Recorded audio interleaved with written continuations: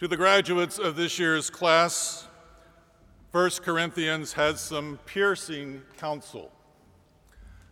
Consider your own call. I have discovered that one of the easiest ways to get into an in-depth conversation with a seminarian is to bring up the subject of calling. Some of you came to our seminary because you believed that you were called by God. Others came in search of a call. And still others may remain confused by exactly what it means to be called by God. Although I encourage you to work that out before you begin your interviews. Even those outside of the professional ministry are very interested in finding a calling. The late Václav Havel served many years of imprisonment and hard labor for his resistance to totalitarian government. As you know, he later became the celebrated first president of the Free Czech Republic.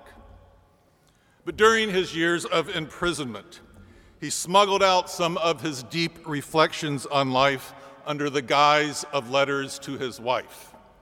Later, these were published in a book titled Letters to Olga. In one of the letters, he claims that he can withstand any adversity if he can just know his responsibility. The secret of human beings, he writes, is the secret of their responsibility. This is the secret we most want. This is the secret we pray that the still, small voice of the Holy Spirit will whisper into our ears.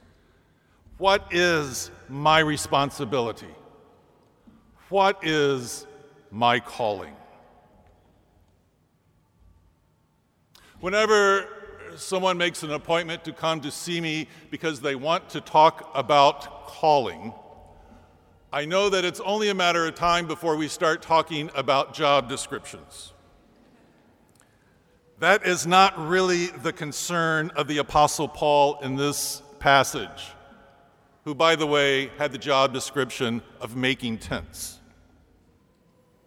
The call, the secret of your life, to use Havel's term, the source of your life, to use Paul's term, is to know the wisdom of God.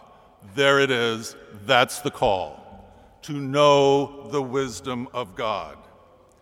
In the wisdom of God, you were made righteous, Paul claims, redeemed and sanctified by Christ Jesus. In Christ Jesus' death, you were redeemed, you were made righteous, because he was dying to love you. And to be sanctified in this Christ means that you too now will find yourself dying to love. That's the wisdom of God for your calling. That's your life in Christ. Dying to love, as the Savior was dying to love you. These had to be strange words to the Greeks in Corinth, who, like you, admired wisdom, and like you, spent years of hard work trying to obtain it. There was not much in their tradition that claimed it was wise to find yourself on a cross. There was even less in the tradition of the Romans, who used the cross as one of their favorite means of execution. And in the places where you will be called to serve, all of the so-called wisdom that you will be receiving is going to be devoted to strategies for avoiding the cross. In the days ahead, you are going to get so much advice. You will receive advice from the chair of the search committee that hires you. If you're going to a congregation, you will receive lots of advice from the angry member who's been in that church too long. I caution you that congregations do not have graduation ceremonies. You are stuck with that person. You will receive advice from books about how to be a pastor or a leader, from blogs, websites, podcasts. You will receive advice from your spouse and your friends in your covenant group, in your guild. And at the end of a long, hard day, when you're exhausted, but remember you need to call your mother, she will say to you, "Honey, I don't think you're taking very good care of yourself." As if that were a news flash. But these people care about you. They want you to succeed. That's why they are offering you their wisdom. But few of them are going to bring up the foolishness of taking up your own cross as a means of following the call to be dying to love.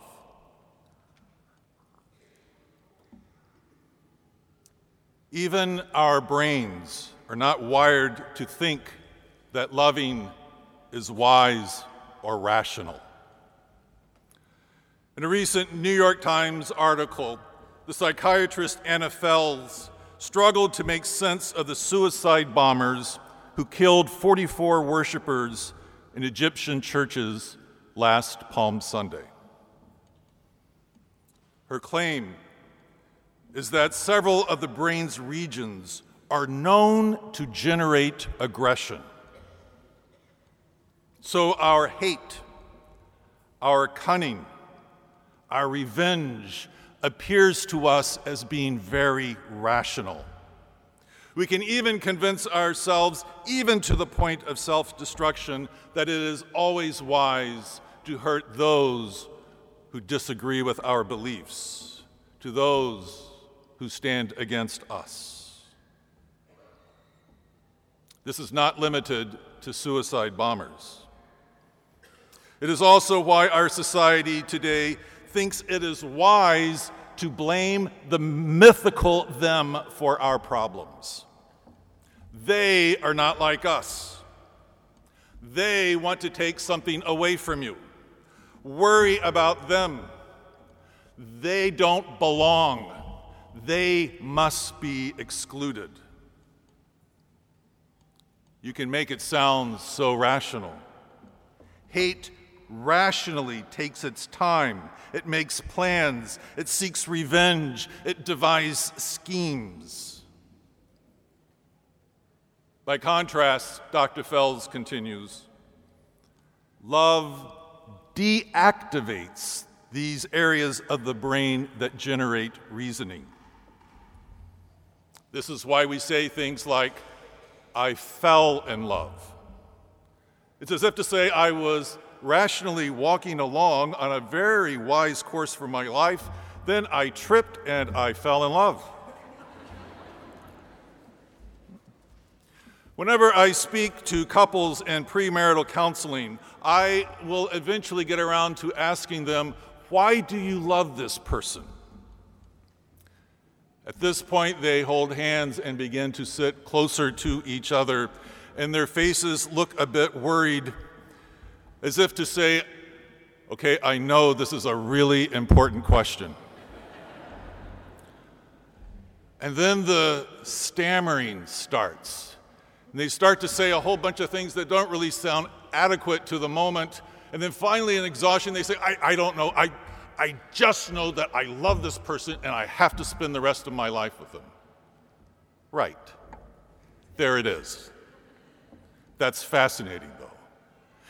This couple can tell me exactly why they chose their professions. They can provide very rational reasons for why they prefer Hondas to Chevrolets or Cheerios to Wheaties. But the rationality just isn't coming when they try to explain why they're about to make a holy covenant with this person for the rest of their lives. That's the way love works. Now, I am actually a very strong believer in rationality and have devoted most of my life to pursuing it. In fact, I'm so devoted to it that I know its limitations. Consider your own calling, the apostle tells us. It wasn't because you were so wise that God called you. In fact, God has chosen the foolish to confound the wise. My hunch is that these lines don't make it into very many commencement addresses. But I don't write this stuff. If you're not pleased, you need to take it up with the Apostle Paul. But I can tell you, it's not meant to be a slam on your graduation day. It's not even about how smart you are. It's just meant to reveal your calling. It's meant to call you to the wisdom confounding activity of dying to love. It's meant to call you to surrender your life to the community God will give you to serve. Though after all you have worked so hard to learn, even Paul knows it sounds foolish. But you are called to now give it all away, to take up your own cross, dying to love. Wherever it is that you will find yourself as you follow Christ when you leave here, it will not be long before you will discover that nothing of eternal significance is going to happen in your community until you give up. Until you give up both your dreams and your critique of the community. Until you give up your well-deserved expertise. Until you give up all of those other voices going on in the panel discussion in your brain. Until you give up, most of all, your anxieties. And just surrender to the call to love.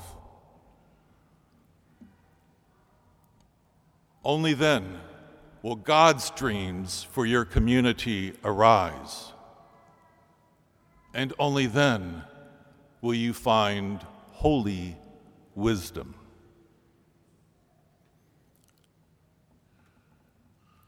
In the name of the Father, Son, and Holy Spirit. Amen.